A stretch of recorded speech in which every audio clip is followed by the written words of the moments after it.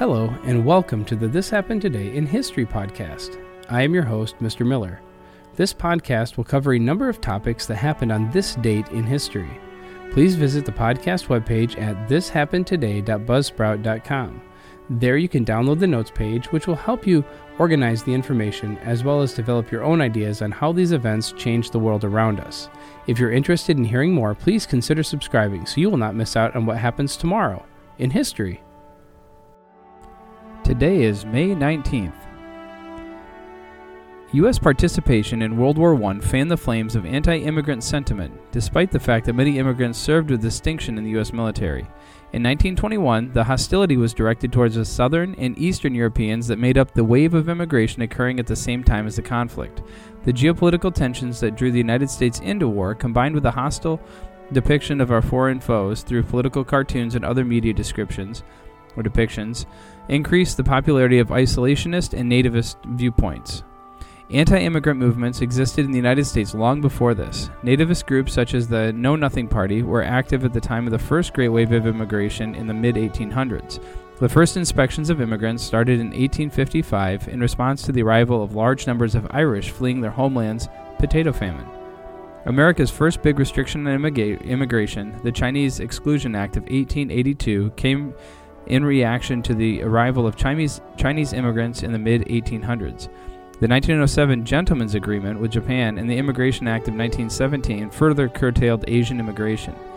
Immigration to the United States began to rebound following the conclusion of World War I. Among these, leading the resurgence, were refugees from the Russian Revolution, the Armenian Genocide, and the collapse of the Italian economy. In the United States, however, demobilization led to increased competition for jobs and growing unemployment. Economic concerns combined with ethnic prejudice to end America's open-door immigration policy in the 1920s. The Emergency Quota Act of 1921 established the nation's first numerical limits on the number of immigrants who could enter the United States. The Immigration Act of 1924, also known as the National Origins Act, made the quota stricter and permanent. These country-by-country limits were specifically designed to keep out undesirable ethnic groups and maintain America's character as a nation of Northern and Western European stock. The final quota figures were based on the ratio of different ethnic groups existing in America in 1890, before the second big wave of immigration by Southern and Eastern Europeans. To implement the quotas, the whole immigration process was changed in 1924 to the visa system we still use today. Ellis Island was reduced to being a detention center for the trickle of immigrants with problems upon arrival or for persons being deported. Parts of the island fell into disuse after 1924 or were used by other government agencies for other purposes.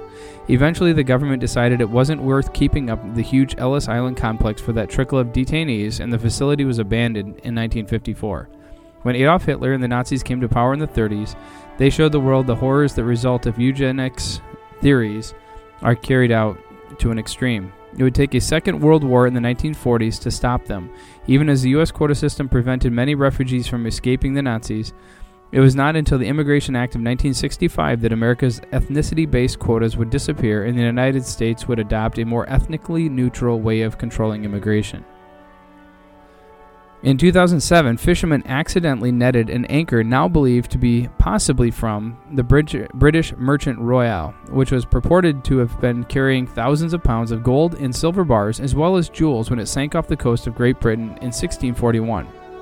The Daily Telegraph reported the fishing vessel recovered the anchor 20 miles south of Land's End, Cornwall, England. Experts are attempting to place a date on the anchor to determine if it is from the Merchant Royal or another vessel. The other British media outlets have reported on the anchor and have raised questions as to where the Merchant Royal's precious cargo came to rest, an issue the Telegraph reported on extensively in 2007. The anchor could also possibly be from another vessel that sank in the same waters. The Telegraph reported that Odyssey Marine Exploration from Tampa, Florida had recovered 17 tons of gold and silver coins worth 250 million pounds from a shipwreck off Cornwall. The Merchant Royal, an English ship known as the El Dorado of the Seas, sank in bad weather near the Isles of Scilly in 1641 as it was returning to Dartmouth laden with treasure from Mexico. The loss to the British Treasury and the nation was so significant that the proceedings of the House of Commons were interrupted for the news to be broken. The ship carried an incredible treasure, more than 100,000 pounds of gold, about 500,000 pieces of silver, and about 400 Mexican silver coins. Compared to today's prices, the mentioned 100,000 pounds of gold alone could be worth nearly $2 billion. The ship was sunk near Land's End, which is the most westerly point of England. The ship was sailing from the Spanish port of Cadiz to Antwerp, carrying a reward for the soldiers who were fighting there for Spain. On May 19, 2007, British officials announced their belief the Odyssey Marine's guarded revelation that it had brought home some 500,000 pieces of gold and silver from an undisclosed location could only mean that the wreck of Merchant Royal had finally been discovered. Odyssey Marine Exploration revealed that only the hull, codenamed Black Swan, and containing 500,000 silver coins, hundreds of gold coins, worked gold, and other artifacts, was discovered beyond any nation's territorial waters and in an area where many ships had gone down, according to the Telegraph report. A U.S. federal court had granted Odyssey Marine in late 2006 exclusive salvage rights to the wreck site. That salvaged wreck was later believed to be the Nuestra Señora de las Mercedes, a lost Spanish treasure ship, and Spain ultimately took possession in 2012 of the ship's cargo recovered by Odyssey Marine. And in 1997, a 3-year-old boy died of avian influenza in Hong Kong. By the time the outbreak was controlled, 6 people were dead and 1.6 million domestic fowl were destroyed. The young boy, the first victim of the flu outbreak, had been hospitalized 6 days earlier with severe coughing and a fever. He had been around chickens that were found to be infected with the avian influenza. This virus, identified as flu type A, H5N1, had been found in chickens in March. Other people who worked with the chickens were immediately tested. Some tested positive. More disturbingly, a healthcare worker, a lab technician, and a neighbor, all of whom did not deal directly with the chickens, also tested positive for this type of flu. By November, there were 18 recorded cases. 6 of the victims died. Finally, on December 28th, authorities decided it was necessary to slaughter the chickens and other domestic fowl in Hong Kong to prevent further spread of the disease. About 1.6 million animals were killed and buried. Though no other cases were reported immediately after the slaughter, officials continued to keep an eye on the virus. Over the next 8 years, between 1997 and 2005, the H5N1 virus mutated, becoming extraordinarily lethal.